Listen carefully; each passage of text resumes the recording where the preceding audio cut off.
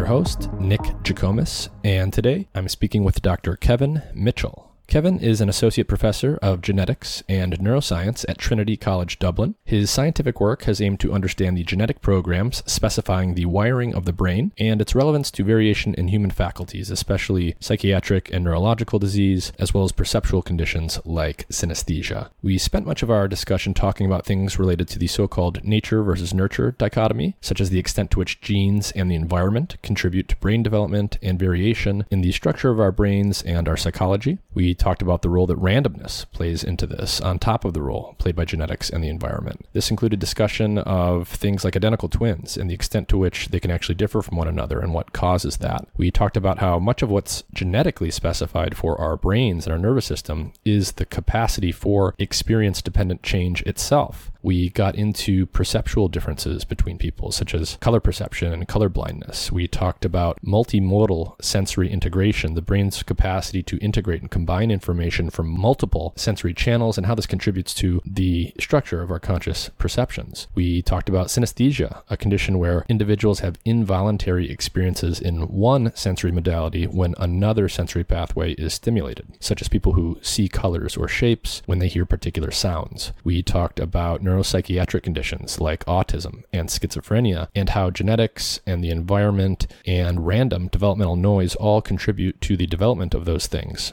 And towards the end, we also talked about things like agency and free will, which is the subject of Dr. Mitchell's upcoming book. As always, if you enjoy the content on this podcast, please like, share, and subscribe. A great way to stay up to date and know what kind of topics and guests are coming up and learn about research and other interesting content that is relevant to the topics I discuss on the show or that I'm producing either in the form of writing on my Substack. Check out my free weekly newsletter at mindandmatter.substack.com. On my Substack, you'll also find all of the audio and video versions of the podcast. You'll find the long-form writing that I put up from time to time that integrates some of the things I discuss on different shows with different guests. And you can also check out the video version of the podcast on YouTube.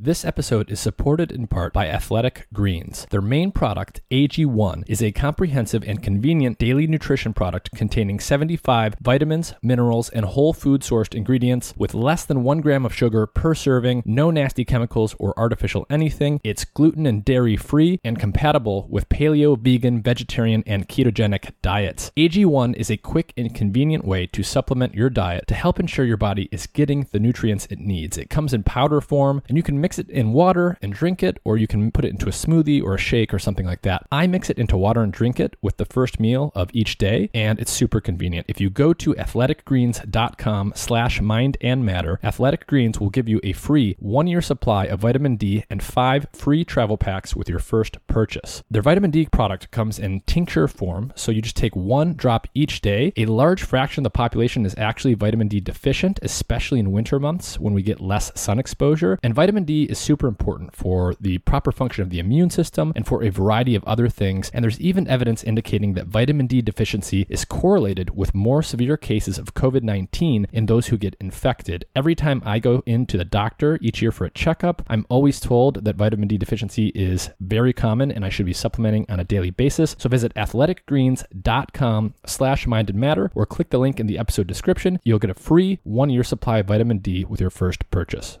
And with that, here's my conversation with Dr. Kevin Mitchell.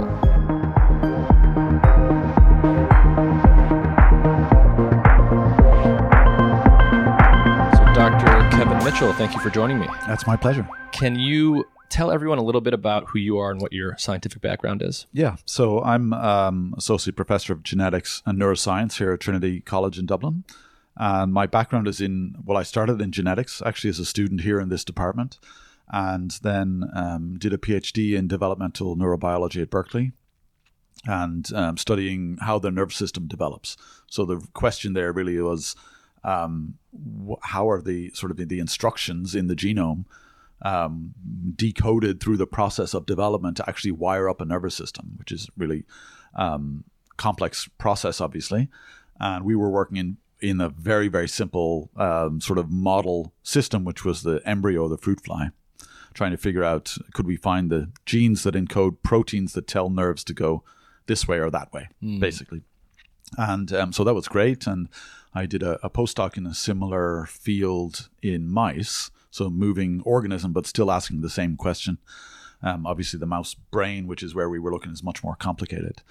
And then moved back here in 2002 and set up my own group, and we were doing that kind of mouse work.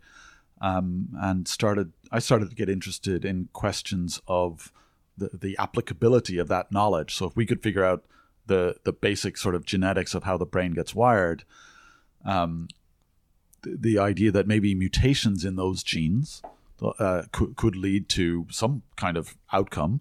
And it turns out that they can lead to things like psychiatric disorders and epilepsy and autism and conditions like that. So that got me into thinking about humans and working with some colleagues here in psychiatric genetics and psychology. Interesting. Yeah, I think a lot of what we'll talk about is going to be to do with, the extent to which what we do and who we become and how we behave is determined by nature, by things that are intrinsic and outside of our control, like our genes, versus to what extent it's due to nurture, as they say, or to what extent our environment and our culture and our experiences shape how we develop and what we become. And, people have been talking about the nature versus nurture dichotomy since people have been thinking about anything, and many, many words and a lot of blood has been spilt over where people sit and how they think about this dichotomy.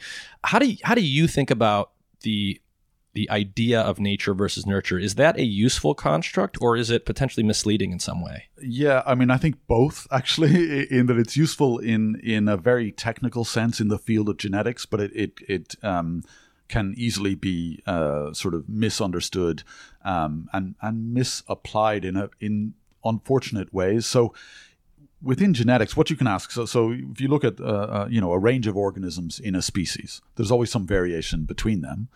And you can ask a question: what contributes to the variation that we see, across members of a species? Which, first of all, is just a different question from what makes an individual the way they are entirely, right? So if you, for example, we're interested in variation in height, we're not asking the question, what makes humans about so high generally, right? We'd be asked, what contributes to the difference in height between you and me, say? So that's already a very specific question, and it's important to realize what it is you're asking a question about, just really about that variation. Now, if you're asking that question, it's necessarily a question about the population, right? It's actually not a question about me, right? It's not where does my height come from. It's what causes variation in height across the population.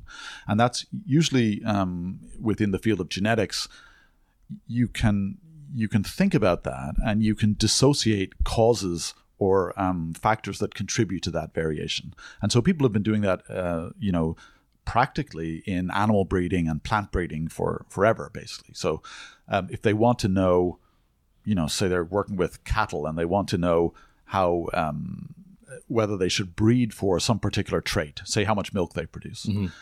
Well, then it's good to know how genetic that trait is, right? There's no point trying to breed for something if the variation is just random or it's just environmental. So they have developed a whole sort of framework to try and figure out, for any trait like that, how much of the variation you see is due to genetic differences in your population, how much is due to environmental factors.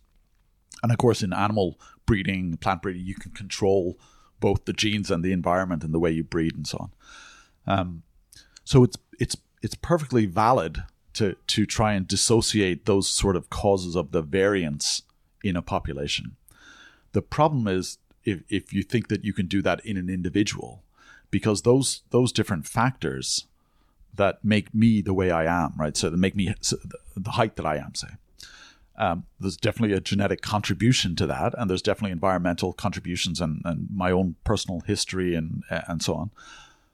But they can't be teased apart. It just becomes a kind of a nonsense question. It's not, there's not 40% of my height came from my genes. It just doesn't mean anything to apply it to an individual. So, so the typical usage of nature versus nurture in humans, really, if it's about variation across the population, then I think it's fine. If it's applied to an individual, then you're just misapplying the concept. And unfortunately, it does get misapplied that way. Mm-hmm. Yeah. And, I think a lot of people, a lot of non-scientists at least, they get confused when they think about things being either due to genetics or due to the environment. And especially when you're thinking about genetics with respect to the nervous system, so much of it is experience dependent. The genes and the neurons and all these things are hardwired to be changeable and plastic in response to the environment. And so you really do get a blurring of the lines there. Absolutely. And I mean, for me, the key sort of, concept to understand how genotypes, that is, our genetic makeup, relates to our phenotypes, which is our whole sort of pattern of traits that we express, is that's a trajectory. Right? It's not a fixed, static, linear, direct relationship. Mm-hmm. It's not like a blueprint that says, if your gene is like this, then this part of you will be like that. That's not the relationship, right? So it's more that the genome encodes rules and processes of development that collectively will channel development into a kind of a range. But that's very much an ongoing trajectory. And that's true, especially true for the nervous system, because as you said, the point of the nervous system is to change in response to experience, right? Mm-hmm. That ability to learn is one of the huge benefits of what nervous systems get you. So, so we come pre-wired to, pre-wired in ways that are different between people, but also pre-wired to respond to experience. Mm-hmm. Now, it's a little more subtle than that because there's variation in how we respond to experience, right? So there's this interplay. It's not like the genes do their work and then the experience takes over.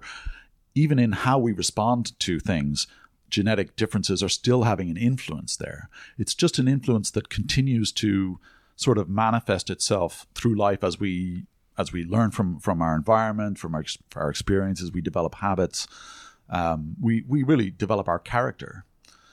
And that's absolutely an emergent kind of a thing. It's not just set by genes. It's not just, driven from the outside by experience. It's an interaction of those things through time. And it's the through time bit that is the key concept, I think, to grasp. Mm-hmm.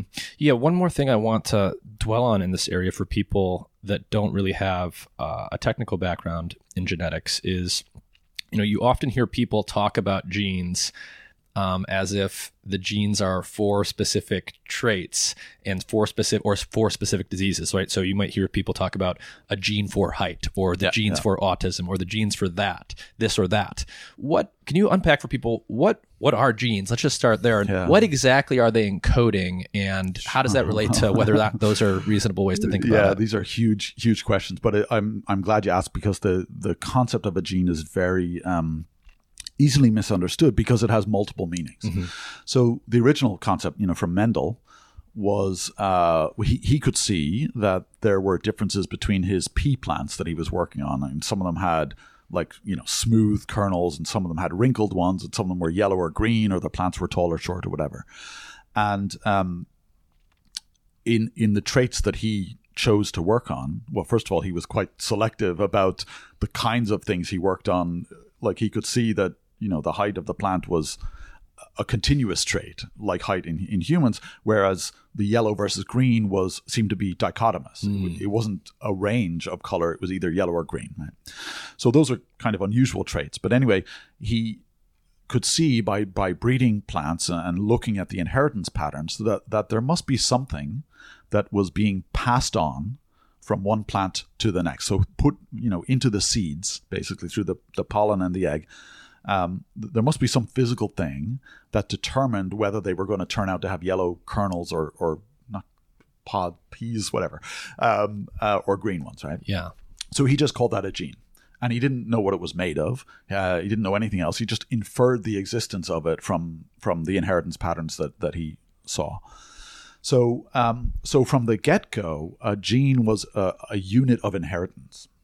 Okay, so if we hold that concept in mind, and then we get to molecular biology and understanding of what genes are made of, then we can come back to explain what that is. So it was known that that there must be some genetic material that's physical stuff that's passed on. And when you look in cells, you can see all kinds of different stuff. Mm-hmm. And some of that is in the nucleus of the cell, these bodies called chromosomes, which it turns out are made of DNA and protein, actually. They're sort of packed up in protein. So people didn't know whether the DNA or the proteins was the genetic material, but eventually it was figured out it's the DNA that does it.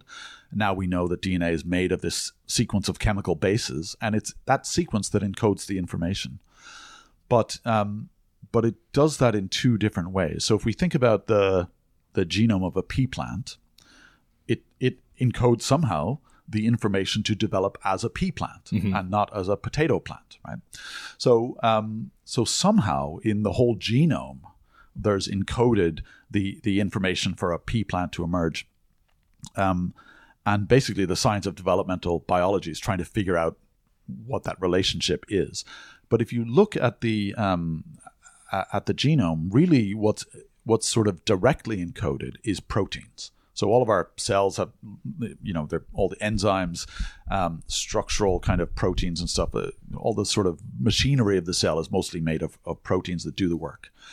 And we have about 20,000 genes that code for about that many, well, actually many more proteins than that. And so now if we think from a molecular biology point of view, okay, we've got a cell or an organism that's going to develop a certain way. It's making all these different proteins. Some of the tissues of the organism will express some of those proteins and not. So in us, for example, we have some proteins made in liver cells, different set made in skin cells, different set made in different nerve cells, and so on. Okay, so that's the molecular biology view and the developmental biology view. And then the question is, how does that relate to this idea of a unit of inheritance? Mm-hmm. And that gets back to what we were talking about earlier, which is that the idea that genetics is really about variation.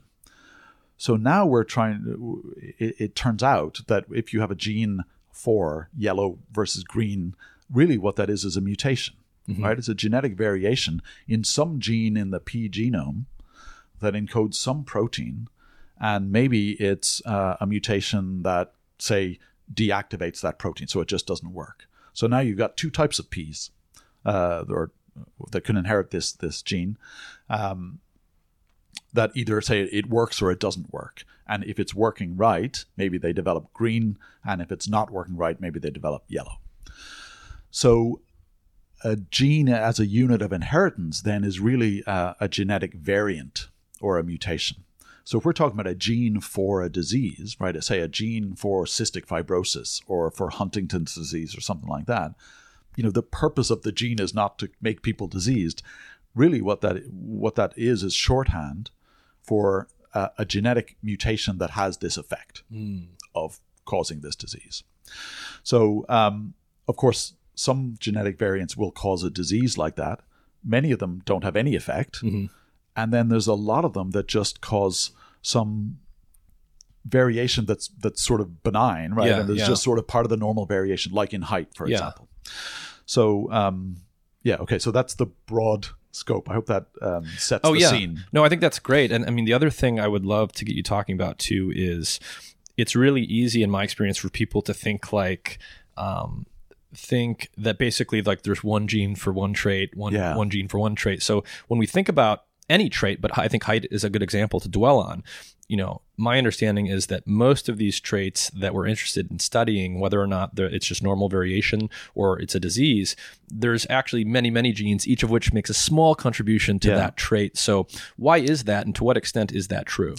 That's absolutely true. For most traits we look at, height, like you said, is a good example. So effectively, so you have the human genome in this case, right? So it encodes making an organism up that turns out to be about so high, which is there's a whole interesting question about why so high. How is that? How is growth stopped? How is that encoded? But whatever it is, so you've got tons of different genes all interacting in the developing organism. Like I said, it's not a blueprint. It's not one gene corresponds to one bit of the organism. It's a program of development that plays out with all these thousands of genes interacting in that process. So it really is a great big dynamical system. And over evolution, so part of what happens in that system, once the proteins are made from the DNA, they kind of jitter around, right? I mean, they diffuse, right? It's a really noisy environment at a molecular level. So the genome can't control that, and it has no way to really determine where those things should go after they're made. So it's a problem for the genome that has to be it has to solve this problem to make an organism within a viable range despite all this noisiness. And what evolution has done is build in lots of robustness, right? So there's all these proteins, they're all sort of doing the same work. If maybe there's a bit less of them here, there might be a bit more of another one to compensate. So because of it's a dynamical system, it's very sort of fluid and adaptive through that it's a self-organizing system. Right?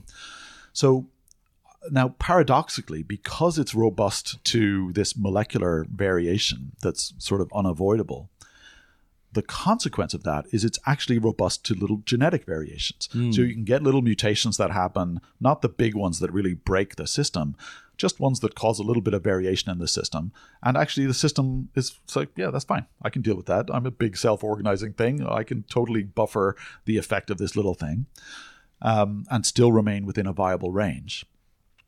So what happens then over time is that genetic variation just accumulates in the population.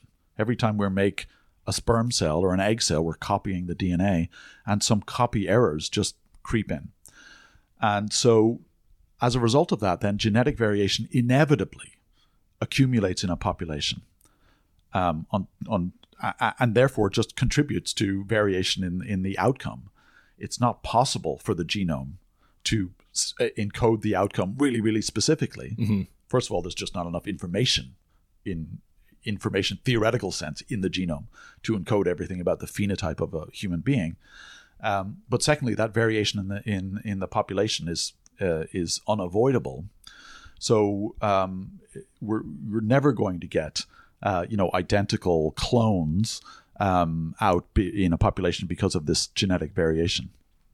So basically, a couple things that are interesting here. One, if I'm hearing you correctly, even if you could somehow hold the environment perfectly constant, what you're saying is you would still end up with genetic variation because there is this stochasticity that exists at the molecular level, and it's just completely unavoidable. Well, yeah, so there's two things there. One is that, for traits like height across a species, if there's no need for natural selection to really narrowly channel that trait into very specific values, then it won't, right? If genetic variation, if phenotypic variation is tolerated, then genetic variation will accumulate that contributes to that. So if we think about what we call the genetic architecture of a trait like height across a population, it's characterized by all these genetic variations that just exist in the population. They can be quite common. So it might be, that at a particular place in the genome, say 70% of the time it's an A, the chemical base A, and 30% it's a C or something like that. And maybe the A version is associated with a tiny statistical increase in height. And then there's thousands and thousands of those. And so each of us has a distribution. We fall somewhere on the distribution across the population. So you might have just more of the ones by chance that make you a little bit taller than average or shorter. So that's the architecture of those traits. Now, on top of that, even if you had an identical genome, this developmental variability will still be in play, right? So even identical twins are not exactly the same height as each other. They're obviously very, very similar, much more similar to any two other people, right? Which shows the genetic effect. But even, raised in this, as close an environment as you can get, there's still going to be some phenotypic variation. And this has been known for centuries for people doing, or well, at least a century for people doing genetic experiments in model organisms like fruit flies or fish or mice or all kinds of things, plants, where they're clonal, right? So they're all genetically identical. But, we're just used to seeing some variation still between them, even in the most highly controlled lab environments, right? So, so that developmental variation is unavoidable. And it's, it's a third source of variance that's really overlooked, I think, because the sort of traditional framing of nature versus nurture has been translated into genes versus environment. Right. But that suggests that genetic variation is the only thing that contributes to what we would call nature, or our innate predispositions or phenotypes, which is not right. There's a third source, which is just developmental variability doesn't come from anywhere. Yeah, it's just by the nature of the system has some randomness to it. Yeah, and I think it's an important point that people often overlook, non-scientists especially, even scientists sometimes, that part of the nature side of this, when we think about the nature side, we tend to naturally think about the genes and we think about them in a way that's very sort of specific and concrete and fixed. But part of the nature side of the equation is this noise and variation that's just inherently there. Yeah, absolutely. And so, the genome encodes a potential individual, but the actual individual that emerges is like sort of one run of that program that has some randomness to it. So it's like doing a marble run type of thing. Yeah. And sometimes it'll bounce over there and sometimes it'll bounce over here for no reason. Otherwise, there's just some randomness that can't be controlled within there. And so we're used to seeing that expressed in this, I guess you could say, quantitative variation in traits, like the quantitative difference in height between identical twins. Although occasionally you can see it in quite dichotomous outcomes that still are kind of probabilistic. Mm-hmm. So, for example, handedness is a good example. So, on average, about 10% of people are left-handed, and and usually strongly so. You're usually either strongly left-handed or right-handed. There's some mixed bit sort of in the middle, but if you have a history of left-handedness in your family, say if your parents are left-handed, then you have a higher probability of being left-handed, but it's still a probability. Mm-hmm. And even in identical twins, you can often get one of them left-handed, one of them right-handed. Mm-hmm. So in a sense, what seems to happen is that there's some point in development where it can kind of either be channeled one direction or another. And if there's some little bit of variation at some point, it's just noisy randomness, it may just push the system to kind of go down this channel versus this one, and then end up because there's sort of self-reinforcing aspects of that, the further development along each of those channels, then you end up with these dichotomous outcomes. And the reason that you would have that for handedness is that it's important to be either left or right-handed. Yes. Right. And it may be due to the need for fine motor control to be localized within one hemisphere, just so that it's fast, and you're not having to send messages back and forth, for example. Yeah. Is this the concept of canalization? Yeah. So it's a term that came from a guy named Conrad Waddington, and he has this beautiful sort of visual metaphor of this, of a ball rolling down a kind of an undulating landscape, but it could roll one way or another at certain points. And yeah, I mean, canalization is not the most elegant term, but the idea is of a canal, right? Yeah. It runs into a canal or a channel. There might be multiple possibilities, but you kind of get locked into one because it's not useful to have sort of half of each. Yeah, exactly. And there can be some times where it's not so important whether you're left or right-handed. Mm-hmm. Yeah. In fact, we don't really know why in humans there's a bias. Right? If you look in other animals, they often have a preference. Even rats have a paw preference. But there's no bias in the population. It's like 50-50. So we don't know the answer to that. But the important thing is to do one or the other, not something in the middle, for that phenotype at least. But it's a good example of a dichotomous outcome where the inheritance really is a probability. You don't inherit being left-handed. You inherit a probability of being left-handed. And actually you see the same thing with the risk of a lot of disorders or conditions, psychiatric conditions, for example. You inherit a risk of developing, say, something like schizophrenia, and we can we can measure that risk or quantify it statistically speaking. And for example, if you have an identical twin who has schizophrenia, then your statistical risk of being diagnosed with schizophrenia is about 50%. Right? Now, if you look at the offspring of two twins, one of whom has schizophrenia and one of whom doesn't, the risk of schizophrenia in their offspring is exactly the same. It doesn't matter whether the person actually expressed that probability as a phenotype or not. They're passing on the probability, and it can be expressed then in the offspring. And there's lots of phenotypes that are like that. It's a probabilistic relationship that plays out through development. Yeah, it's really remarkable when you realize this is true. Like, I think what you just said, two identical twins, identical genomes, essentially identical environments that they've grown up in. And despite the fact that schizophrenia is strongly genetic, technically speaking, in terms of its, how much of it is due to inherited factors, you can still have an identical twin, one of which has it, one of which doesn't, and you've still got a 50% or whatever odds of producing a child that does or doesn't. And to me, what's then most remarkable is whether or not you express that.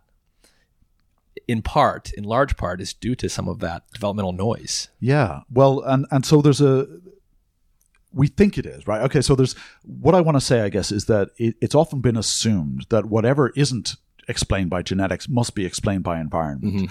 And when it comes to things like psychiatric disorders, people have spent a lot of time looking for environmental factors. And this harkens back to the early days of psychoanalysis and so on, when it was just assumed it was an environmental experiential factor, typically blaming, the mother in some way for causing their child to become schizophrenic or autistic or whatever the case might be. And so people have looked really exhaustively for that kind of experiential effect or for systematic environmental factors that might contribute to these conditions. And there's a few sort of hints out there, but they tend to be quite small statistical risk factors, not enough to explain this non-genetic component of variance. So, for me, the inference that actually the developmental variation can contribute to that is first of all supported by the just sort of exclusion, right? It's like we're not finding these environmental factors. Plus, for example, there's no effect of the shared family environment. So you can do these twin studies or adoption studies and see.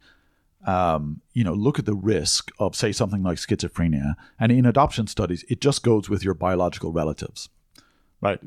Whether they have schizophrenia or not. That's the only family relationship that matters. It doesn't matter if you were raised in adopted into a family where, say, one of your adoptive parents has schizophrenia, but you have no increased risk.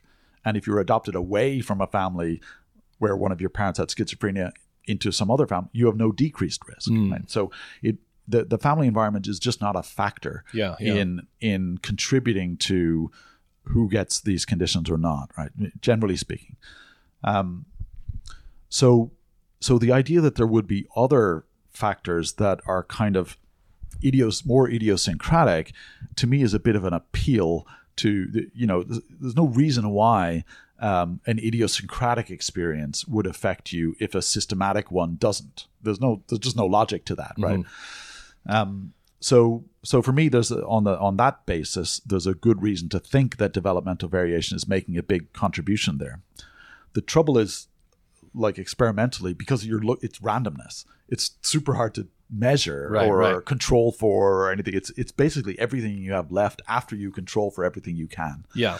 and so that makes it very challenging to really definitively say it must be developmental variation. But to me, it's a good bet that there's a big contribution there. Yeah, and that makes sense to me. There's another interesting thing here that I like to think about, which is, scientists and non-scientists alike, we like neat explanations. We want to be able to identify those genes that contribute to the disease and those environmental factors. Yeah. And, I think everyone likes to be in control. No one likes to be out of control. And the idea that something is due to noise, I think, speaks to this sort of instinct, basically, that we have, that we want everything to be, labeled and controlled, and we don't want our lives to be dictated at all by randomness. Yeah, absolutely. And I think it's kind of an affront to say some things are just due to chance, and it doesn't feel very scientific. It even offends people's sort of sensibilities in a deeper way, because it sort of suggests, well, there's a limit to the lawfulness of the universe, which, I mean, there may be, actually. But here, the word that you hit on there was control. And that's why people want to find these factors.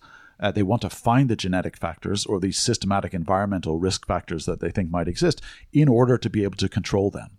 And if the lesson that emerges from doing lots of this genetics and epidemiology is that there's a big component that is not explained by any of those things, and that is therefore not controllable and never will be, it's not a very comforting thought when it comes to conditions like that. Yeah. It means there's something we just won't be able to control, right? There's a flip side to that when it comes to things like, psychological traits and personality and what kind of things that make us who we are, in that there will always be a component to that that's inherently unpredictable in principle, not just in practice. It's not just we have some limit to our genetic knowledge or understanding of how environment shapes these things. There's just an inherently random bit that will never be predictable. And, in a sense, there's something sort of nice about that we're each completely unique, never to be repeated product of this idiosyncratic trajectory that was unpredictable and actually uncontrollable from the outset. Yeah. So like on, sort of circling back to the topic of like how much of ourselves, and I guess we can think about people for most of our discussion. Yeah. How much of ourselves is due to nature, so to speak, factors that are intrinsic to our being and that we don't choose or that aren't part of our cultural environment. When we think about, for example, identical twins, same genome, they grow up in the same in utero environment, they grow up in the same family environment unless they're separated at birth. Yeah. Can you start to talk about some of the, I know that many twin studies have been done. There's lots of fascinating stories there and a lot we've learned from them. But when we talk about identical twins, how similar are they on average? And what can you start to say about how much they can differ due to environmental differences? Yeah. So the answer, like a lot of things, is it depends. And in this case, it depends on what kind of trait you're looking at, right? So if you look at height, they tend to be very similar, right? So they tend to be within, an inch or two in height, which is minor relative to the variation we see across the whole population, right? So when we're saying how similar, we're always comparing the variance we see between them as a proportion of the variance we see across the whole population. So now, if you go to something like psychological traits, then they can be very different from each other, and there you're getting into a whole different problem, because you have to say, well, if I'm going to put a number on that, I need to put a measure on this trait, right? I need to measure how similar they are to each other in something like extroversion or conscientiousness or honesty or bravery or kindness, or, and some of those things, psychologists have generated tools that let them put a number on a trait like that. But many of them are much more difficult to quantify. Like kindness is really difficult to quantify, and people don't really study it, right? So there's a whole sort of science of personality and trying to figure out how do these things vary across the population, and in fact, what are the dimensions along which human personalities vary? Right. So if you just look at the way people interact with each other, in languages like English, there are about 8,000 words we have that all refer to a slightly different style of behavior, usually, interacting between people or say, for risk aversion, you can have people who are reckless or cautious, or, there's a whole load of words that you can think of that all kind of tap into the same construct, right? You can be stubborn or headstrong or obstinate or mule-headed, and, all of those things you can see by looking at them. You're like, okay, well, actually, that's not 20 different things. It's 20 different words that are all kind of tapping into the same dimension of variability. So there's been a ton of work done to try and figure out, well, how many dimensions are there? Along how many different directions do people vary? And then presumably, the important thing is that they could be independent, right? Yeah. So you could be reckless and kind, or reckless and not kind, right? So, and those two things recklessness and kindness don't go along with each other. So there's a huge history of personality psychology trying to figure that out. And there's lots of ways you can chop and change, do this kind of cluster analysis, and then end up with these different traits. And then you can say you settle on these, the most popular ones are what's called the big five traits. So it's extroversion, openness to experience, conscientiousness, agreeableness, and neuroticism. And each of those captures a kind of a dimension that's recognizable enough. And usually the way that psychologists will then try to put a number on that is they'll just ask you a bunch of questions, right? So they just do a questionnaire. They don't ask you how extroverted you are, right? They ask you, how much do you like going to parties? How much do you like to travel? Do you get energized in social situations?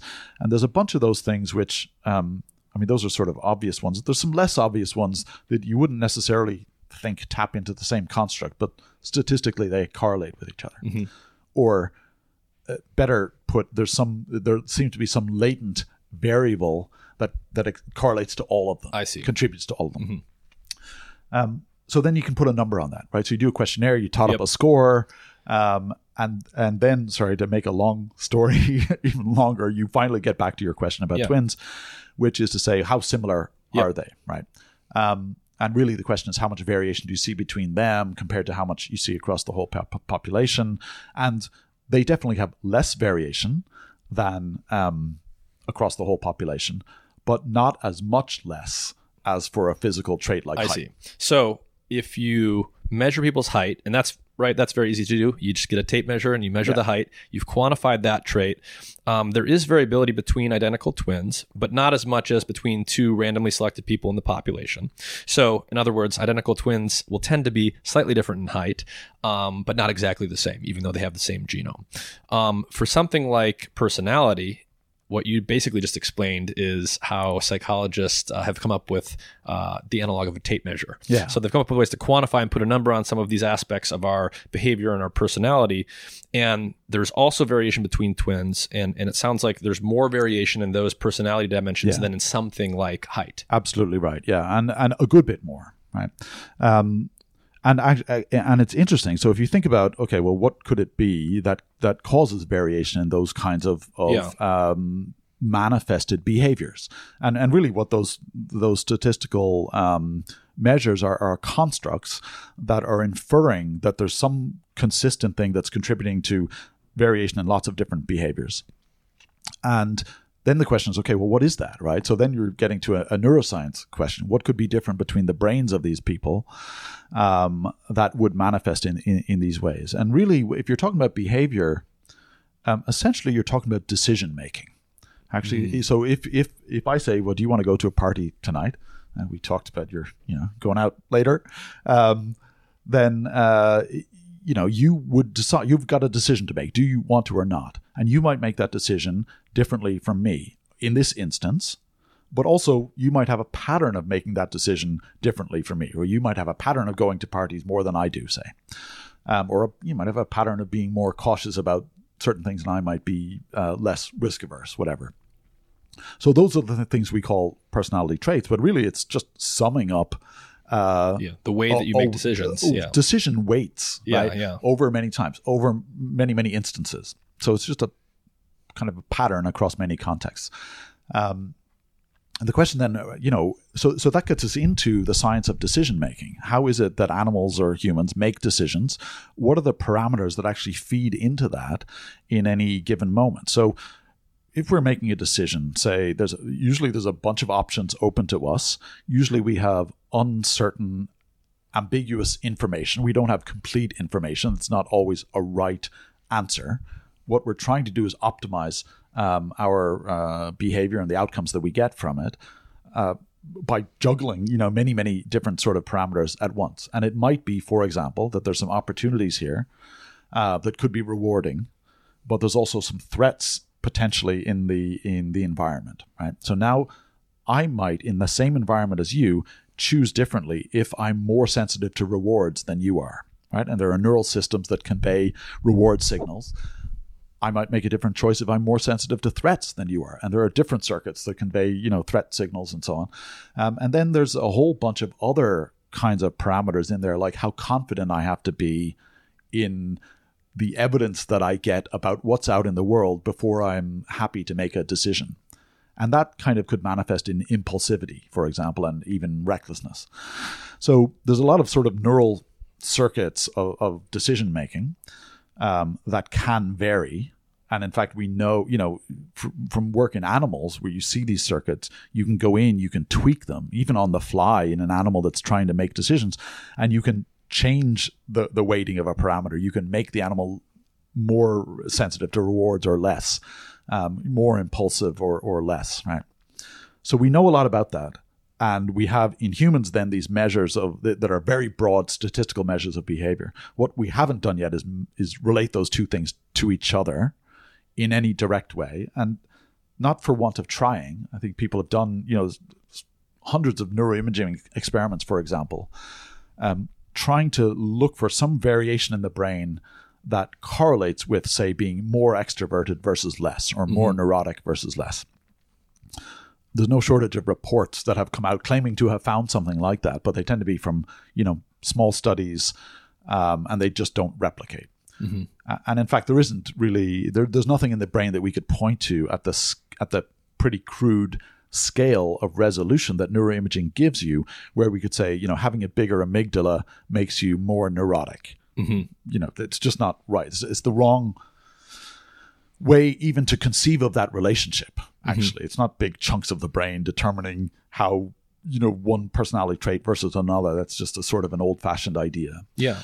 But there may be more subtle tunings in the, say the reward circuitry, the threat circuitry, the confidence circuitry, that don't manifest as, you can't see it on a brain scan, but that would manifest as these different patterns of behavior. Now, when you think about what would cause that kind of variation in those circuits, it's the same kind of thing as would cause variation in height. It's the effect of variations in lots and lots of genes, probably, right? For the most part. So when we look actually physically at the brains of identical twins, now we can get a kind of an intermediate measure of the variability at the level of neuroanatomy or neural function. And there we see actually lots of variability. So even when identical twins are really young, as soon as we can image them, their brains are already different from each other. So the outcome of development up to birth has already taken slightly different trajectories. There's some variation that we can see. So even prior to what we would call experience, those trajectories are already different. And then presumably as they continue on their trajectory through their lives, that variability sort of continues to increase in ways that reflect slightly different experiences, and also reflect the fact that their brains were slightly differently wired to begin with. So if you're learning from experience, you're not learning from X happening to you, you're learning from how that felt, right? The experience is not the happening. The experience is in your brain, right? If my brain is wired in a certain way that I feel rewards more than you do, then I have just had a more rewarding experience than you have, even if objectively it looks like the same thing. Right? So then those sort of initial predispositions that we might have, those sort of tuning of those parameters of those different circuits, can continue to influence the trajectory of our development of our character and behavior and our habits through our lifetimes. And even though we often don't have the actual details worked out to account for why one twin will have a different personality than their other twin, I want to connect the physical dots here for people. What is the kind of explanation that people can start to think about for what would account for that variation? So if genes make proteins and the proteins do stuff that ultimately builds up to our personalities, when one twin has personality A, maybe they're more extroverted, the other twin's more introverted. At what level should people start thinking about that? Are proteins that, say, work at synapses perhaps different, such that one twin has synapses that are a little bit stronger versus a little bit weaker than the other one? Where do we think about the physical part It's a super question. And I think, a lot of the genetics of personality has been focused on the very kind of immediate proteins that carry these kinds of signals I was talking about, like reward signals or punishment signals, or things that monitor the outcome of behaviors so that we can learn from them, things that convey goals and drives and the weight of those drives relative to each other. And those are things like neuromodulators, dopamine, serotonin, noradrenaline, acetylcholine, and so on. And those have receptor proteins and enzymes that make those neuromodulators, and transporter proteins and things like that, all of which can vary, right? They can have, slightly different versions between different people. Sometimes it's the protein sequence itself that's a little bit different. Sometimes it's the genetic instructions for how much of that protein to make. So the protein could be the same, but I might have a little bit less than you have, say. Yep. There's a reason to look there, because we know that if we pharmacologically target those proteins, then you get changes in behavior. So that's why, that's what drugs do, right? Both a lot of medical psychoactive drugs, as well as drugs that people use recreationally, alcohol and marijuana and other drugs like that can target these kinds of receptors, right? So it's not an unreasonable hypothesis to think maybe it's variation in those genes that encode those proteins that's very directly altering these parameters of these decision-making circuits. And it turns out not to be true. That's not when you do the genetics of these conditions and you look across humans, and you say a trait like neuroticism, it doesn't really with the genes that come up when you find these variations in across the whole population, the ones that are common, they don't really target, say, or they're not really enriched for like the serotonin pathway, which might have been a good one to think of. Now, there are very, very rare mutations in those proteins that cause big effects. I see. That can manifest on these kinds of behaviors and personality traits. But across the general population, those variation in those specific things is not particularly enriched. And there's an analogy to make there with, for example, height. Yeah. Where there are single mutations that dramatically affect height, right? They cause dwarfism. But they're probably selected against. They're rapidly, selected against. And there's other ones that cause giantism. And, those are mutations in genes that encode growth factors. I see. Right. So they're really, really proximal in a molecular sense to the phenotype that you're measuring. Right? But when we look at the genes that have been found, that is the genes that harbor variants that are statistically associated with traits like personality ones, they don't tend to be so specific to those pathways. And the only thing you can say about them really is that they're enriched for neurodevelopmental genes. So it changes the way we think about the genetics or the underlying variability in those personality traits. Rather than saying the genes are directly affecting how this thing works at a biochemical level, there's this whole trajectory of development that can just vary a little bit. And maybe it is that there's collectively, some more cells, some denser synapses, some differences in the biochemistry, some differences in the metabolism of those cells. It could be all kinds of things, right? That are they're not really specific. And so if you look at the effects of the genes, you may have a genetic variant that's associated with one of those personality traits, but it may also be associated with all kinds of other things. Yeah, because maybe it's causing the neurons to burn 2% more ATP, and that affects everything. And, there can be all kinds of factors that vary. So, we talked about Mendel earlier, and he gave this kind of a rosy view, a simple view of genetics, where, it's possible to find these traits that are either like this or like that, and there's one gene that explains that difference. And most traits in humans are just not like that.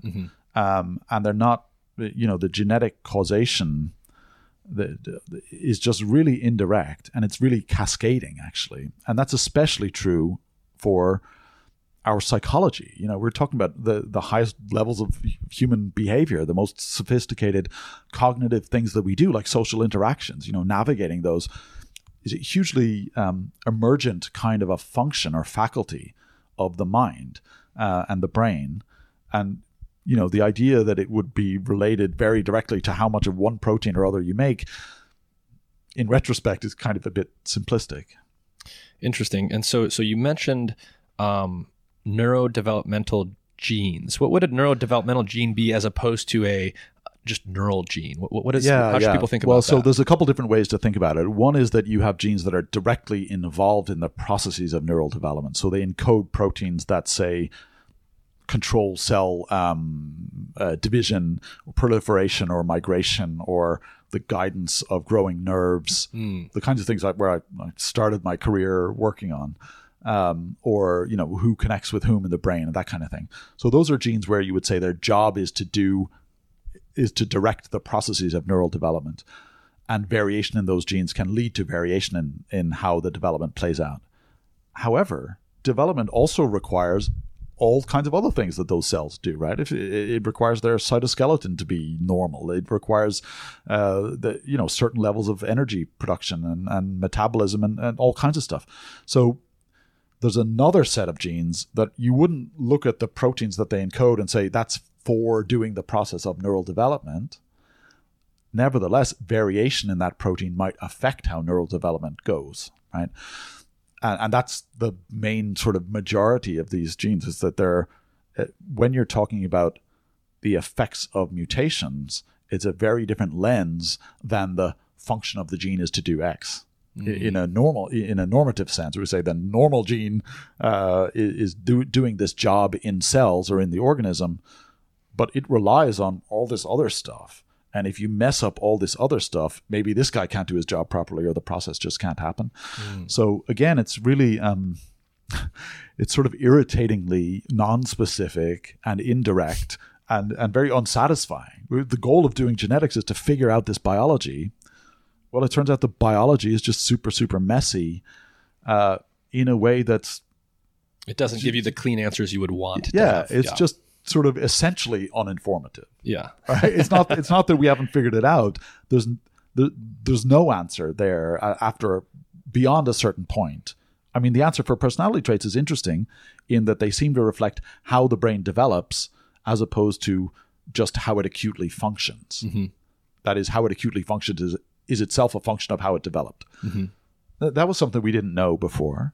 So there's an answer from genetics. It's just that it's a kind of a general answer. It's not a super specific one that we might have been hoping for. I see.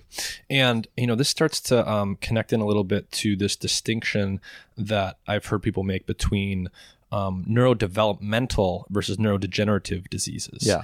And I think some of the things we were talking about with personality there and neurodevelopmental genes get into thinking about things like autism or schizophrenia and how the aspects of our personality that, these are basically, we call them disorders or diseases because the person diagnosed with it is not behaving within the range of human behavior that's conducive to living a normal life. So how do these neurodevelopmental genes tie into some of these psychiatric conditions? Yeah. So it's a great question. And, you raised the use of the term disorder. And essentially something is a disorder if it's felt as a disorder. And there's not really any sort of better threshold, right? Yeah, if someone in a sense is suffering from having a condition, then it's a disorder. Right? That's just the way the term is used. And it's not judgmental beyond that. It's simply saying this is something that is that this person is suffering from, right? Now, in some cases, say for something like epilepsy, say, you can see there's a physical thing that's happening, right? And it's a cause of danger and risk and ill health and so on. So it's not really a gray area to whether you're calling it a disorder or not. For something like autism, there's this massive range, and for some people with autism, they may be completely nonverbal, really, really severely affected in the sense that they may need full-term care for the rest of their lives. And then the diagnosis has been broadened over recent years to include people who have this cluster of traits, which is sort of recognizable, right, as a cluster, maybe a language delay, social, differences in social cognition and interactions, maybe repetitive interests and a few other things. And so they sort of exist as a cluster that's recognizable and labelable, right?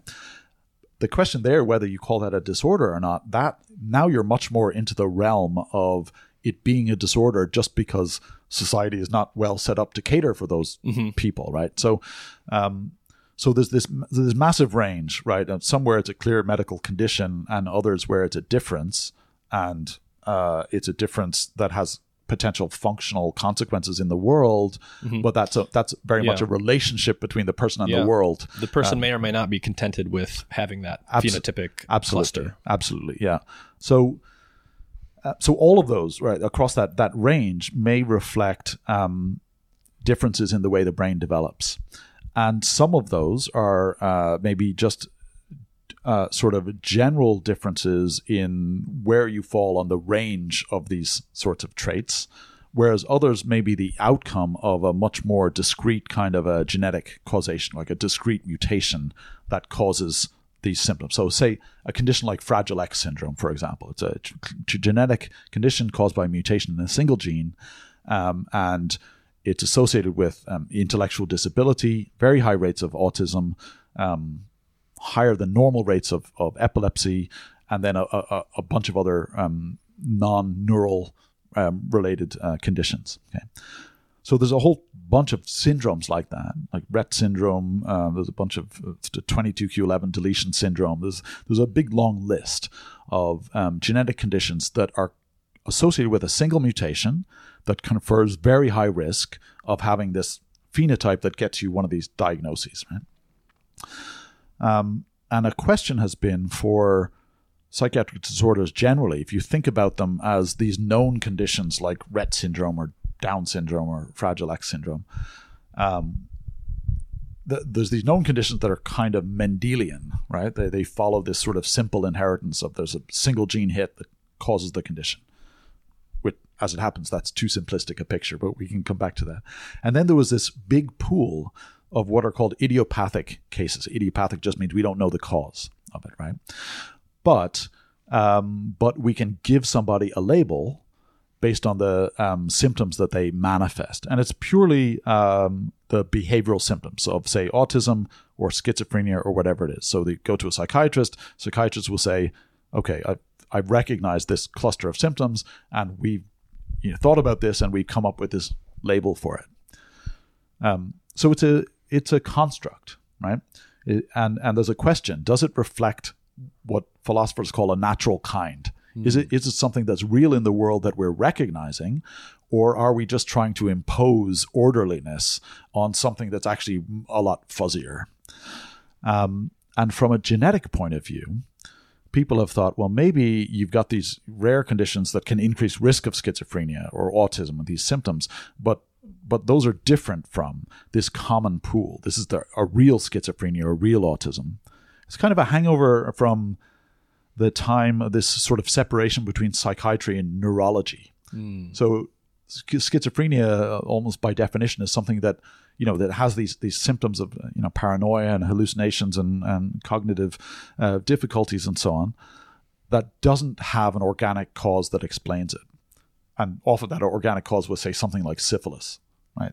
So syphilis can manifest with those things. So if somebody came into the clinic, had those symptoms, and you tested them for syphilis and a bunch of other stuff, and they didn't come back positive for that, then they were labeled with schizophrenia. I see. So it's a diagnosis of exclusion. Yeah. And it basically says you look like this cluster and it's unexplained, so we're going to call it schizophrenia.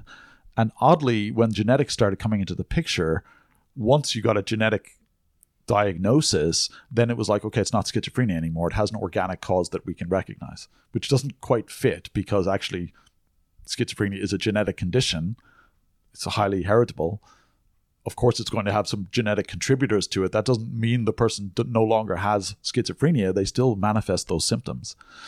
So people have started to do a lot more genetics to try and tease this out.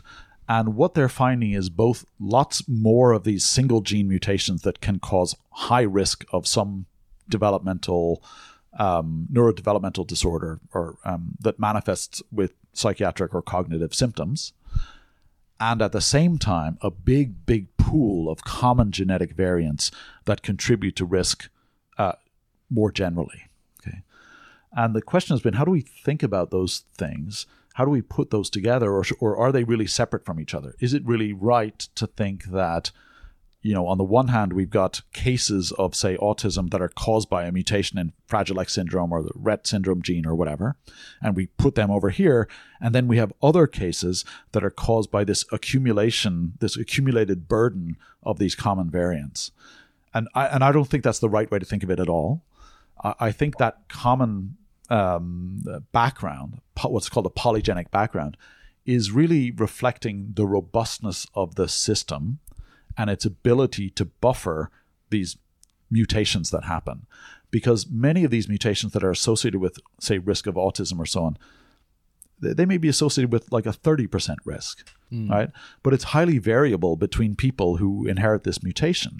Some of them will develop the condition, some of them won't. Some of them might develop schizophrenia or ADHD. It turns out the genetics of all these things is really overlapping. From a genetic point of view, the risk is actually really shared across these different categories. So you've got genetic risk here, and then you've got outcomes, which are highly variable. And you have to explain why two people with the same mutation, might end up with very different phenotypes.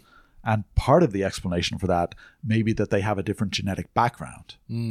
So one person who has a kind of a high-risk background may be unable to buffer the effects of this mutation during the development of their brain. I see. And end up being channeled down this route that manifests as autism. Whereas another person who has a lower burden of these common genetic variants may be able to buffer that insult of the big mutation and end up within the normal sort of the typical cognitive behavioral range. Right?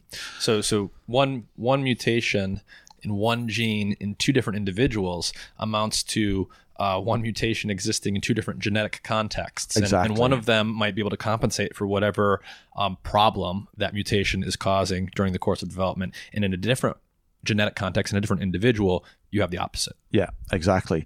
And which I think that kind of model can unite these different strands of looking at this big pool of background of common variants and then these single, variants that arise. But that's a model, right? That's an empirical model, and it may need to be modified as we learn more. To me, it makes the most sense.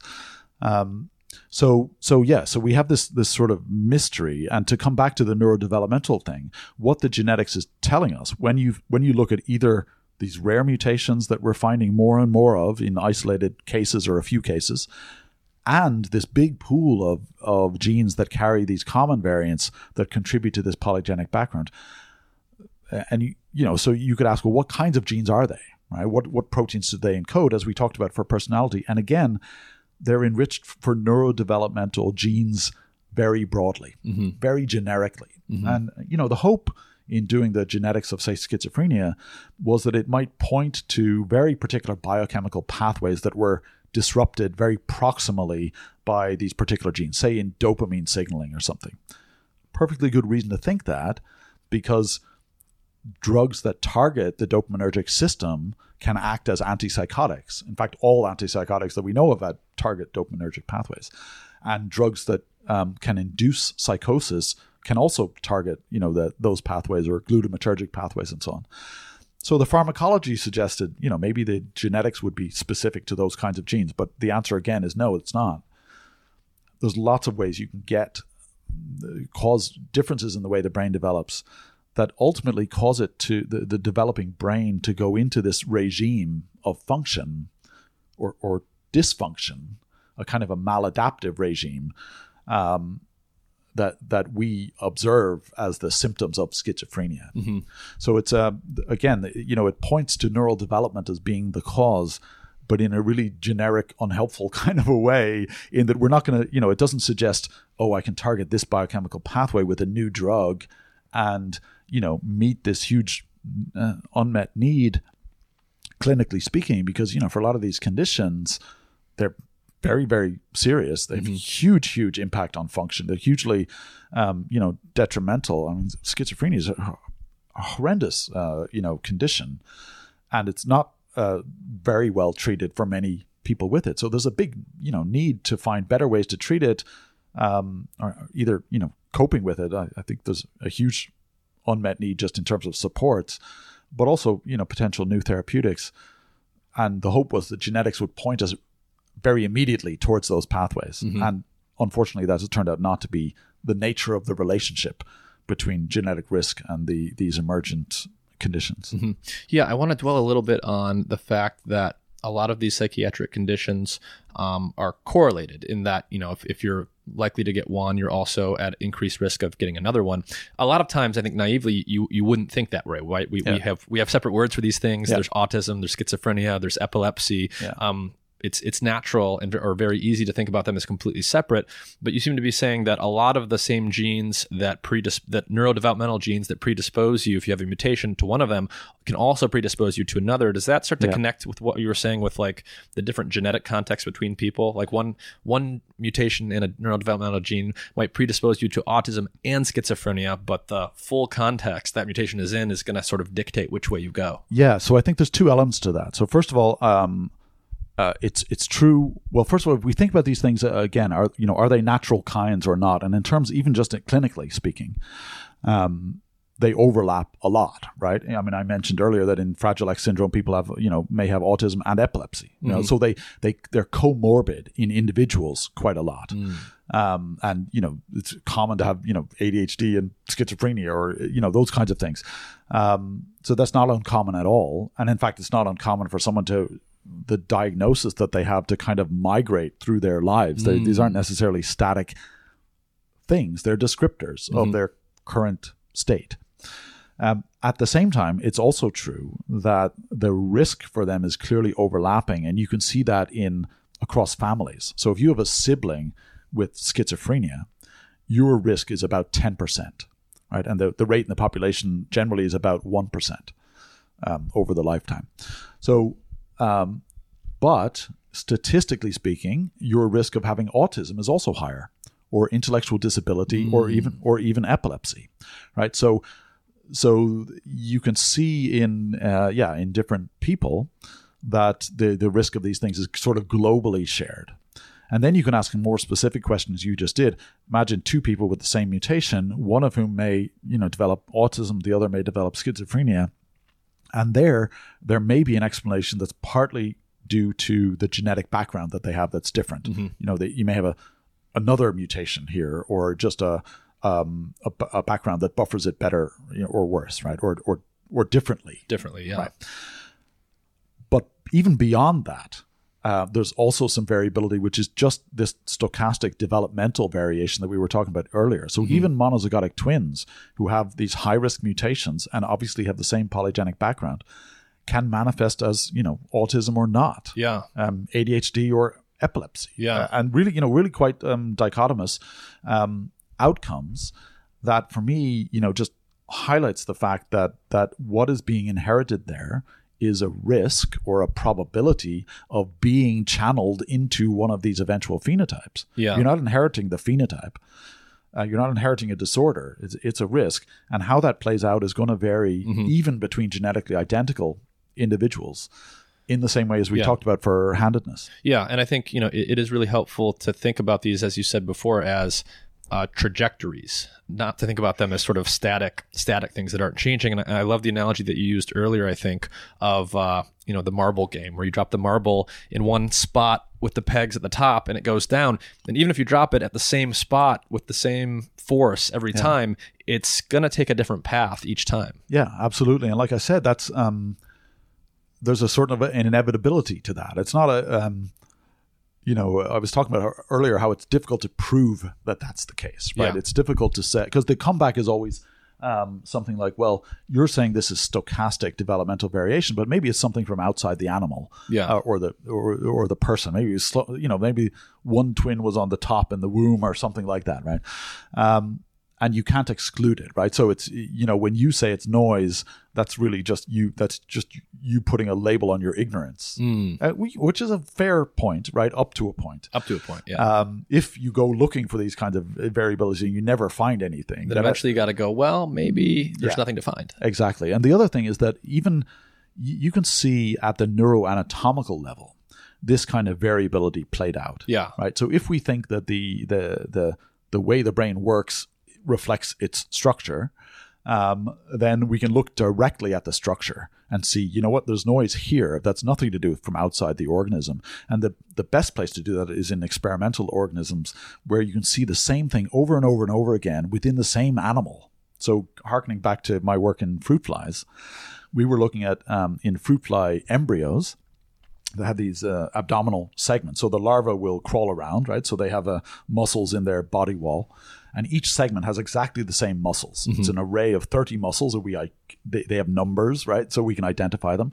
They're innervated by about 40 different motor neurons coming from the nerve cord. Again, we know the names of all of them, and we can see the same one on two sides of the animal for like 8 segments at a time, right?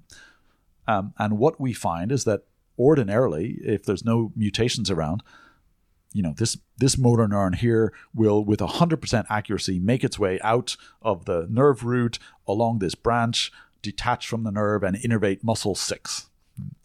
But when you start to add mutations that affect some of the information it needs to get there, then it may only be able to do that 30% of the time. Right? But when it does, it makes it perfectly fine. Yeah. So what you end up with is a clear expression of a probabilistic relationship on a single cell level with repeated observations in the same animal. And there, I think you just have to say, well, that's just stochastic developmental variation, and it can't be anything else. And if that's what we're talking about, that's it. And so you can see that, in mammalian brains, you can see that manifested in sort of more statistical variability. But even there, you can get very dichotomous outcomes. The reason why is because neural development, especially, is very contingent on prior processes having happened properly at the right time. Yeah.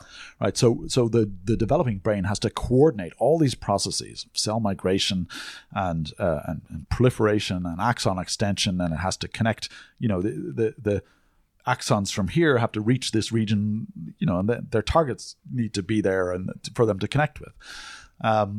So there's a really interesting example, which is in the formation of the connections between the two hemispheres of the brain, which is a big tract, has millions and millions of axons in it, called the corpus callosum. Means the tough body because, I presume it's tough to cut through. And so ordinarily that forms just fine. And the way it forms in embryonic development is that the two hemispheres, which are, the neurons here are dividing separately from the ones on the other side, they have to fuse. There's a tiny little bridge of cells that fuses the two hemispheres. And at a very particular point in embryonic development. And then if that happens fine, then some pioneer axons, nerve fibers, will grow from one hemisphere to the next across this little bridge. And if they make it across, then everybody else can go across. But if this little bridge doesn't form, those pioneer axons can't get across at that particular point of development. And then nobody gets across. As the brain grows bigger and bigger and bigger, the two hemispheres remain disconnected from each other. So a little bit of noise, a little variation in gene expression right here at this point can lead to this massive outcome where, you have disconnected hemispheres of the brain. And again, you can see that's you can inherit a genetic risk for that happening. And in lines of mice, for example, where this has been studied a lot, you can have different lines of mice with different mutations where the probability of forming the corpus callosum is maybe 30% or 40% or 50%. Again, when you breed those animals, the ones that either did or didn't make a corpus callosum, they're all genetically identical, their offspring, it's also going to be 30%, 70%. It doesn't matter whether their parents actually have the thing or not. The risk is what's transmitted. So yeah, you can get this relationship between genotype and phenotype that is absolutely an expression of the trajectory that the animal followed and the way that the trajectory that they happen to follow. And that happenstance, sometimes there's a bit of chance to it, and it can make a big difference in the outcome. One of, we've been talking about diseases and disorders and things going wrong a fair amount, but it's also really interesting just to think about normal, if sometimes unusual, types of phenotypic variation in terms of brain stuff, like perception stuff and cognition stuff among people. One way that we vary is the way that we perceive the world. So, and a lot of what our sensory systems are doing, just to set this up for people, is we've got these different sensory channels. We see with our eyes, we hear with our ears, and so forth. And they are parsing the incoming sensory data into distinct entities that we can then, manipulate and perform operations on, right? So our visual system is parsing a pattern of electrical activity that comes from photons hitting the retina into objects. Yeah. Our hearing system is doing that to create the phonemes that compose our languages. When we think about perceptual variation and variation in how the sensory systems from individual to individual are parsing the world, it starts to get really interesting. And I know that you've studied some visual stuff before. Yeah.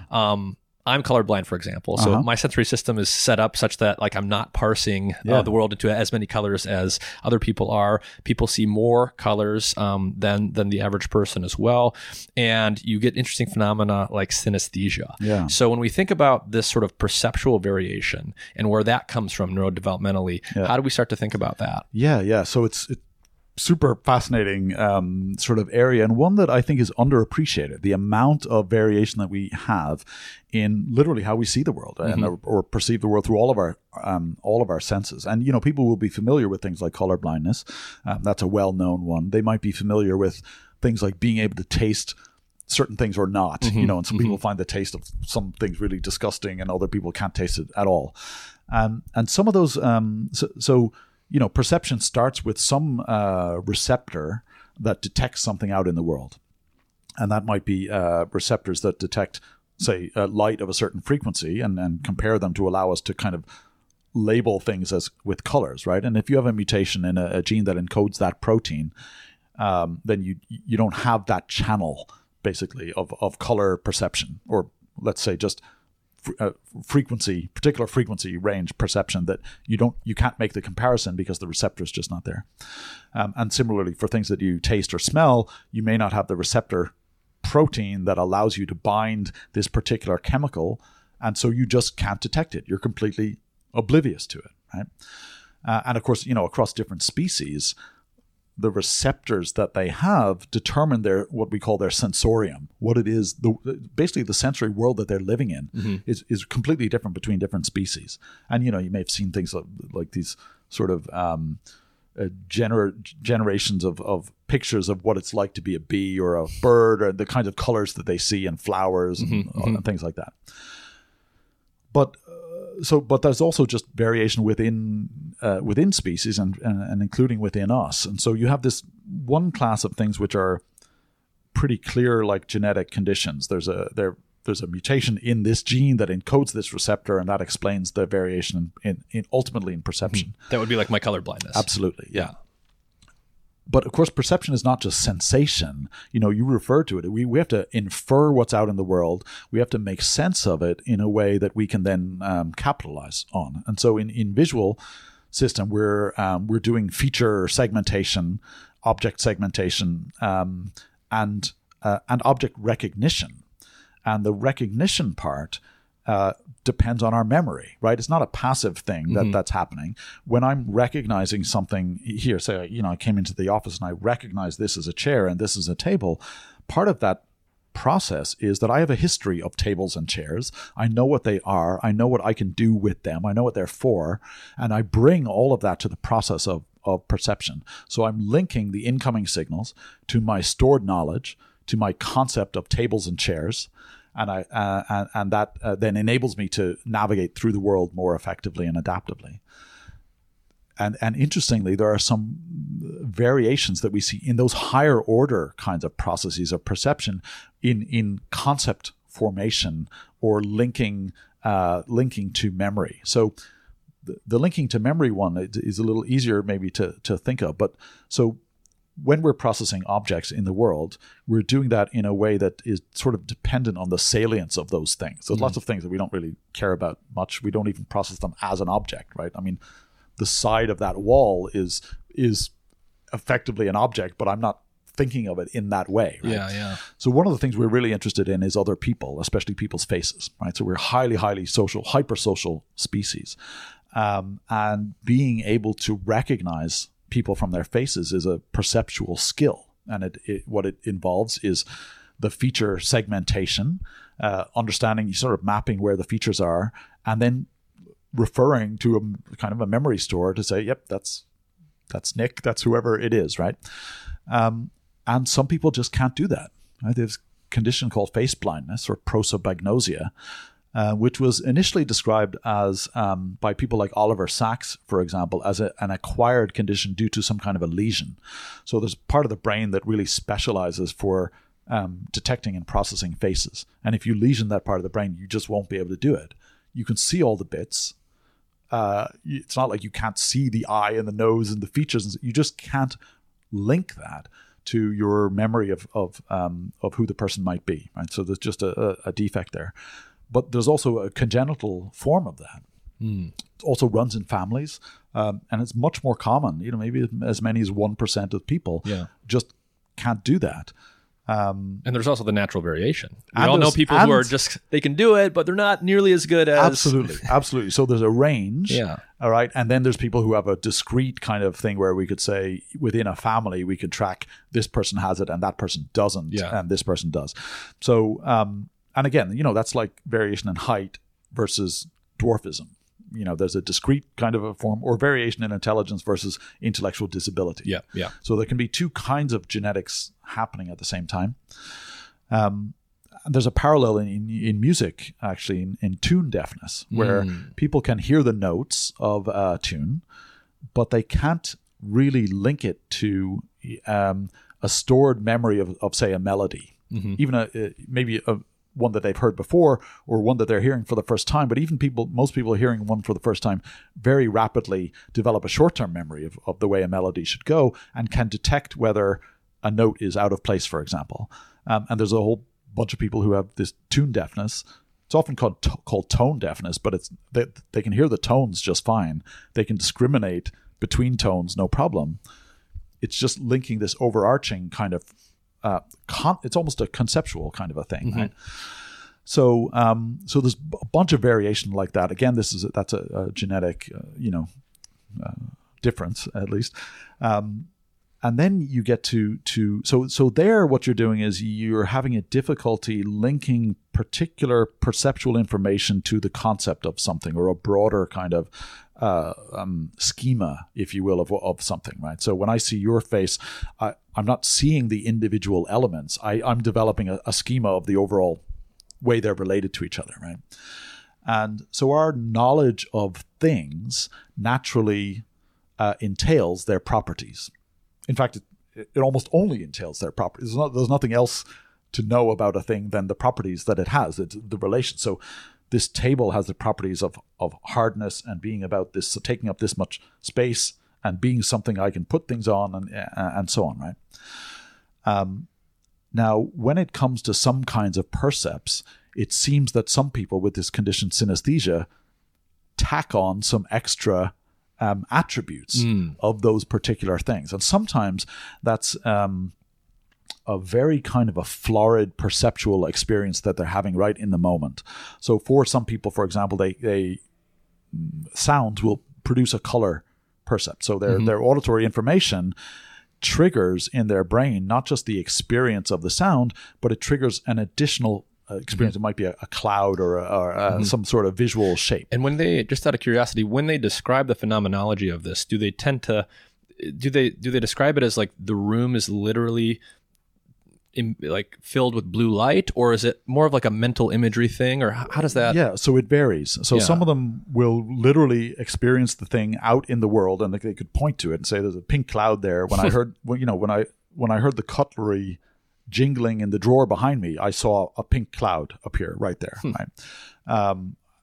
and others may, they may see little flashes of light. They don't tend to be very complex kind of phenomena. It's not like being on LSD where you're seeing, people or objects or stuff like that. It's tend to be simple sort of, often, sometimes geometric kind of little things, objects in the visual experience. So it's not interfering with their ability to behave and act in the world, but it is a genuine sensory percept of some kind. Yeah, it's a vivid sensory percept in the moment, right? The interesting thing about it is it tends to be really specifically paired with. So when I if I heard cutlery again jangling, I'd see that pink cloud again. I wouldn't see something else, right? So there tend to be these really specific pairings between sounds.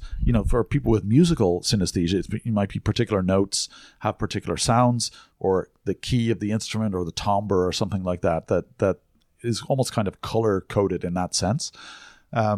Color is a frequent percept that's a sort of additionally experienced, but it can be other things. You can have sounds as an extra percept. You can have smells, tastes, and so on that happen. So there's that kind of manifestation, which we call projector synesthetes, in the sense that it's clearly an internally generated percept, but the experience of it is, in a sense, projected out into the world, right? And really what that reveals is actually all of our experience is a projection out into the world, right? But there's another sort of a set of people who don't necessarily have that kind of florid, vivid percept, but they have a very strong knowledge that the attribute of the thing that you're talking about has a certain characteristic. And the most common ones of those are people who have colored alphabets. I see. So they may, if they're looking at letters on a page, some people will actually see them as colored. So A may be red, B may be blue, C may be green, whatever, and they'll actually see that. For other people, they just know it, right? So they know that that's an attribute of that thing, just as much as they know that the letter A visually is associated with the sound A, right? So that's part of the schema of the letter A. And another attribute that it has is that it has a color. And that color will be very, usually quite idiosyncratic, the sort of colors that people have for their alphabets, but stable for that person, often completely stable through their lifetime. And many of them will say this, it always had that. They didn't even realize other people didn't have a color for, letters of the alphabet or numbers, or didn't think of months of the year as being, having a spatial location or whatever it is. So it's an interesting link between the processes of perception that naturally involve conceptual categorization and the idea that entails a schema of the attributes of an object that make it that thing for you, and that somehow in people with synesthesia, they're adding in this extra attribute.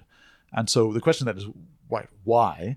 And so it is a heritable condition, runs in families, sometimes in a way that looks like it might even be caused by mutations in a single gene, but the genetics is really still unknown, although there are people working on it. But it clearly seems to be neurodevelopmental in the sense that or developmental in origin. These people say they've always had it. And the way we think about it is that there's maybe some kind of cross-wiring between streams of processing in the brain that normally run separately from each other. So those might be between auditory and visual stimuli, for example, where the auditory pathway normally runs like this, but in people with synesthesia, maybe it just literally anatomically cross-connects and drives the visual pathway. So when you hear something, now you're processing the sound as normal, but you also your brain has to interpret this extra activity. And ordinarily, if it's in the visual pathway, in your experience, that's been driven by red things, say. And so now your brain goes, oh, that's red.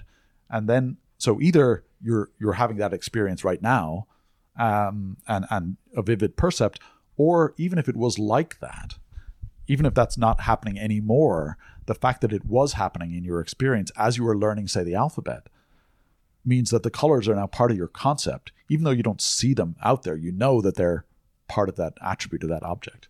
Yeah, and what's really interesting to think about when it comes to synesthesia is, again, this is an example where the natural inclination I think people have is to think some people have synesthesia, and in those people, their sensory channels have crosstalk between them, but I don't have it, and that doesn't happen with me. But it's really a matter of degree, because when you think about synesthesia in particular, but also just perception in general, you find that much of our perception is coming from this intertwined nature of these different sensory channels. So, like when I'm watching you talk right now, right? My perception is being driven just as much by the visual signal of your lips moving as it is the sound waves going into my ear. So then you get things like the McGurk effect. Yeah, and so absolutely. What does this start to tell us about the nature of perception in terms of this sort of cross modality that's always there? Yeah. So I want to push back a little bit on the idea that synesthesia is a continuum, because actually it is the case, I think, that some people really have it and some people really don't. And even within individual families, you can see you can see that kind of segregation. So I think, but it's also absolutely true that we're all doing multisensory integration all the time, right? And you referred to lip reading, which is something that we do often quite subconsciously, but you can manipulate it by playing these videos where there's a mismatch between the lips moving and the audio that's played. And then, as you said, this McGurk effect, people will hear a kind of a phoneme that's sort of in the middle of that interpretation. So what's happening is that there's there's information from the visual system about the way the lips are moving that's giving an expectation of what the auditory system signal should be interpreted as. And really that highlights a completely general fact about perception, which is it's very much driven by a comparison between our top-down expectations of what should be in the world and our incoming information. So we're not just passively driven by incoming signals. We are actively making sense of the world, and we're using all our past experience to do that. And sometimes the most obvious way is that I have an expectation right now that everything I'm looking at in the scene here is going to continue to exist for the next moment, right? And if something suddenly disappeared, I'd be surprised. And that's good. That's my brain saying, hey, that's something you should pay attention to. Something has changed in the scene. You should be aware of that. So it's setting up an expectation, and that expectation may be sort of violently, disrupted by the incoming information, or it may be just, I may have an expectation about other things, like the fact that in the world generally light tends to come from above. So I kind of have a baseline prior of the way things tend to be illuminated, and that helps me infer what's an object and what isn't.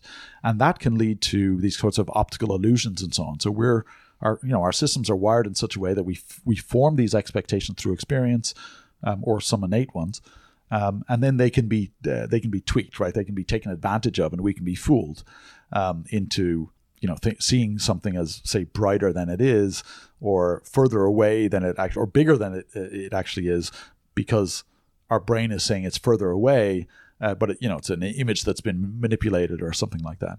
So yeah, perception is very much a two-way street. It's us actively making sense of our incoming sensory information in the light of these expectations that we have built up, that we're constantly modulating. Because what happens with perception is we compare it to the model that we have of the world, and then we update the model. And that's now our expectations for the next moment of perception. So, we've spent a lot of time talking about, how genes and randomness and environmental factors all come together to influence the developmental trajectories that we take as our organism, as our bodies are constructed, ultimately to create who we are and how we behave.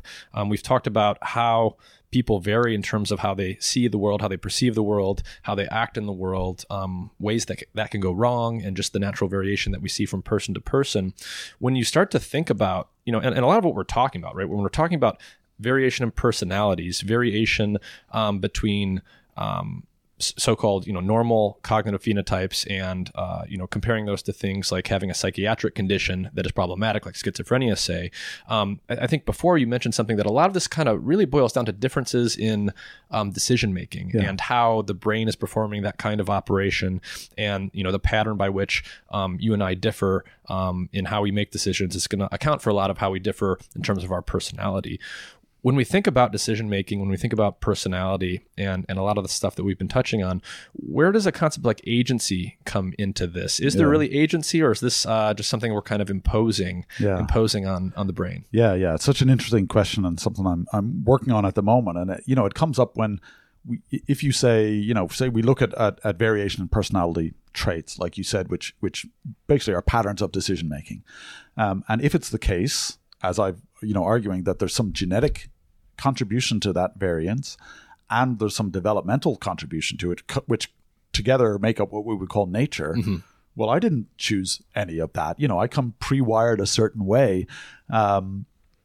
So, I'm constrained in my choices. So if we're thinking about agency and even, the philosophical issue of free will, then the question is, how free am I if I'm sort of subject to these prior causes that I didn't choose? Mm-hmm. And actually, it's the same problem if it's environment that's causing you to be a certain way. If it was your upbringing, it's no better, really. It can be just as deterministic in that view. So the way I think about that is to think of, we're not blank slates. We do come with these innate predispositions, which is good because they're really adaptive.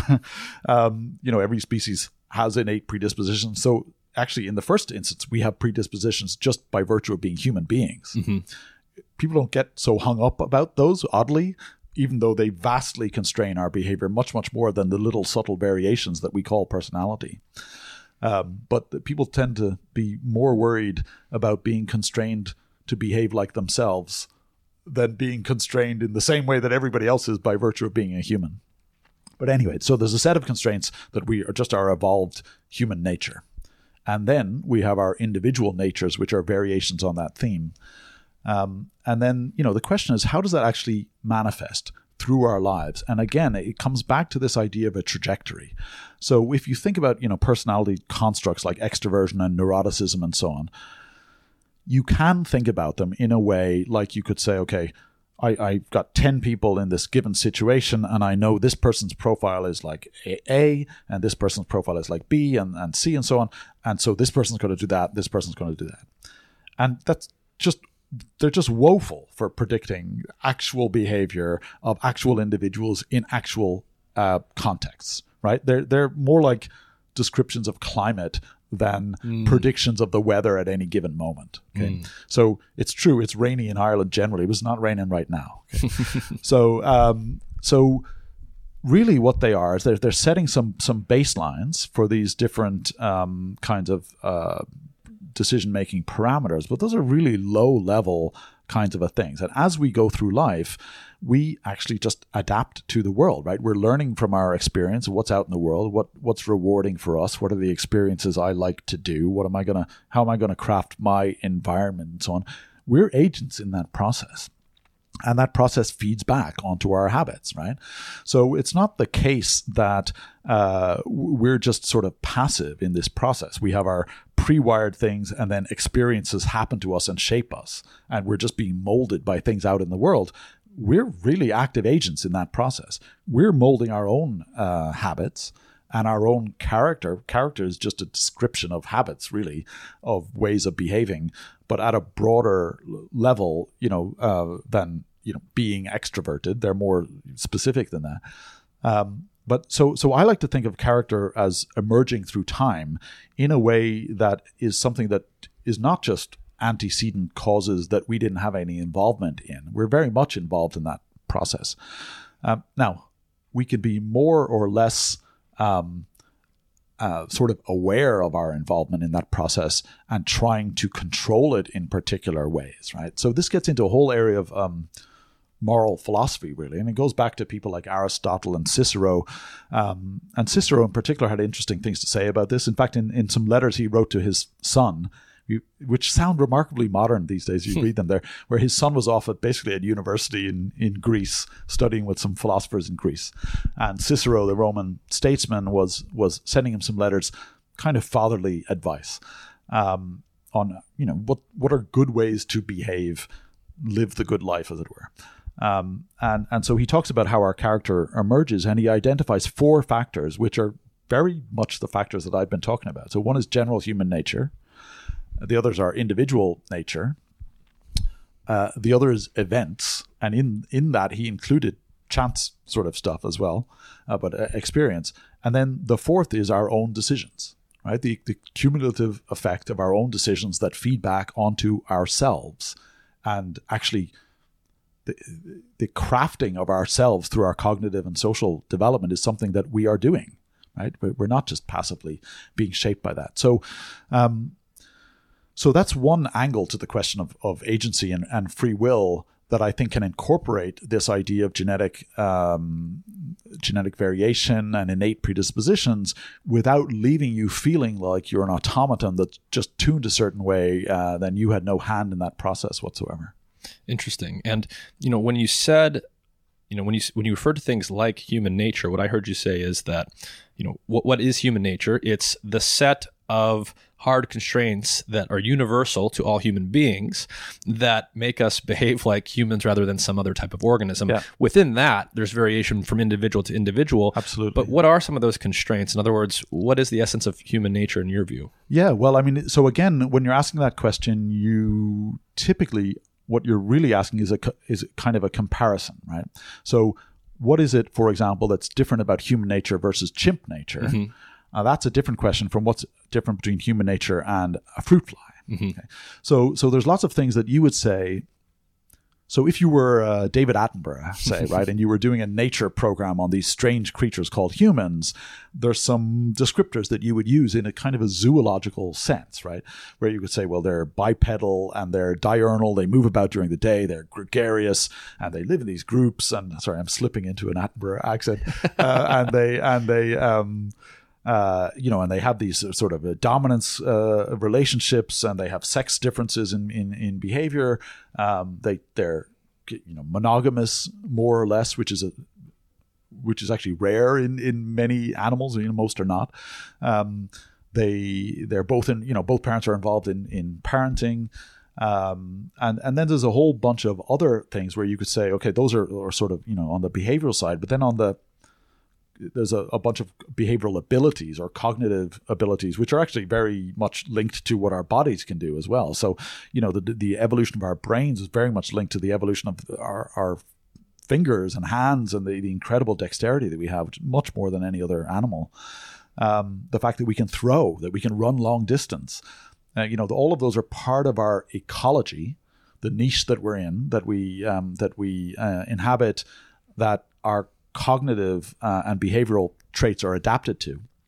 Of course, the difference with human beings is that we develop this amazing cognitive ability to craft our own environments, and through the evolution of culture and language, somehow we sort of transcended the typical constraints of most species in that we can craft our environments much more than any other species can, so much that we've shaped the entire world. And so there are limits to just a biological description of what human nature is like, because part of that biological description is the capacity for culture and language and cumulative learning, which manifests then obviously as our cultural things, which in turn constrain the behaviors that we have, because we have evolved under the constraints of pro-social cooperative behavior. Mm-hmm. And of course, there's competition within that. But if we hadn't evolved those pro-social kind of tendencies, we never would have evolved culture and civilization and everything else that goes with it. So there's a really interesting sort of relationship there between the biological nature that enables the culture, that feeds back onto the constraints that all of us are guided by in our everyday behavior. Yeah, no, there's almost an analogy there with the brain itself, right? You have a lot of these feed-forward systems, but then there's this hierarchy of circuits and networks in the brain with a lot of feedback to each level. And absolutely. And you can think of our behavior. We talked about it as decision making, and the simplest way to think of decision making is do I want coffee or tea? Should I go left or right? It's just sort of binary things, right? But most of our action is not like that at all. We're in very complex situations that we have to navigate. So really, it's an optimization problem. And when you're doing an optimization problem, you've got some immediate kind of goals and pressures and drives and so on. But you may have some longer term goals and drives that these ones might conflict with. So you might be, hungry and want to eat something, but you might also be on a diet. And so because you want to lose weight. So you've got a longer term goal and the short term goals are then nested within that, right? And so what we think happens is that those goals are kind of over different time frames, may be mediated by the actions of different parts of the brain, sort of represented by those. So and each part of the brain may be trying to sort of satisfy its constraints at a given moment, but that you can get this top-down information where the bit that has the long-term goal of being on a diet or losing weight is constraining the actions of the bit that controls hunger and eating and appetite behavior and so on. And so that's a simple example, but you can imagine the nested ones and how that goes on. And it's really, expands, of course, for humans, the time horizon over which we think is, well, it can be centuries, but in our own lives, it's years or decades for a lot of our decisions. And so we make policy decisions and commitments that then constrain our behavior on a daily basis. So say we decide to go to college. Well, then when you wake up in the morning on Tuesday morning, you don't have to decide then what you're going to do that day. College is on, you're going to college. So, so that kind of hierarchy of goals over different time frames, I think, is really important. And like with the perceptual stuff, it illustrates this top-down, endogenously active kind of control. Really, the brain is a part of a control system to most adaptively meet all of these different goals and drives that we have. Well, Kevin, I want to thank you for your time. We covered a lot, and I think this is a really fun episode that ties into a lot of other episodes that I've done, but this one ties a lot of different things together in a really interesting way. Do you want to take a minute to describe some of the work that you've done, books that you've published, and maybe stuff that's upcoming for people? Sure, yeah. I have published on lots of different areas over my career, from neural development to synesthesia and psychiatric genetics and stuff like that. There's a bunch of academic articles there. The stuff that's more accessible for people would be a recent book, Innate, which is about a lot of the topics that we just discussed. So that came out in 2018. I'm working on another one now, which is called Agents. And the subtitle is How Life Evolved the Power to Choose. So that's really about these questions of free will and agency, but starting very much with thinking about, well, what does it even mean for an organism to cause something or do something? How does that even happen? And going very much back to the origin of life to try and understand how it can be that an organism, even as simple as a bacterium, can have some causal power in the world, be organized in a certain way as a kind of an instance of this historical trajectory of life. So that should be out next year. And then I also have a blog called the Wiring the Brain blog, where I discuss and write about a lot of this. And I'm on Twitter @WiringTheBrain. All right. Well, Dr. Kevin Mitchell, thank you for your time. Great. Thanks very much.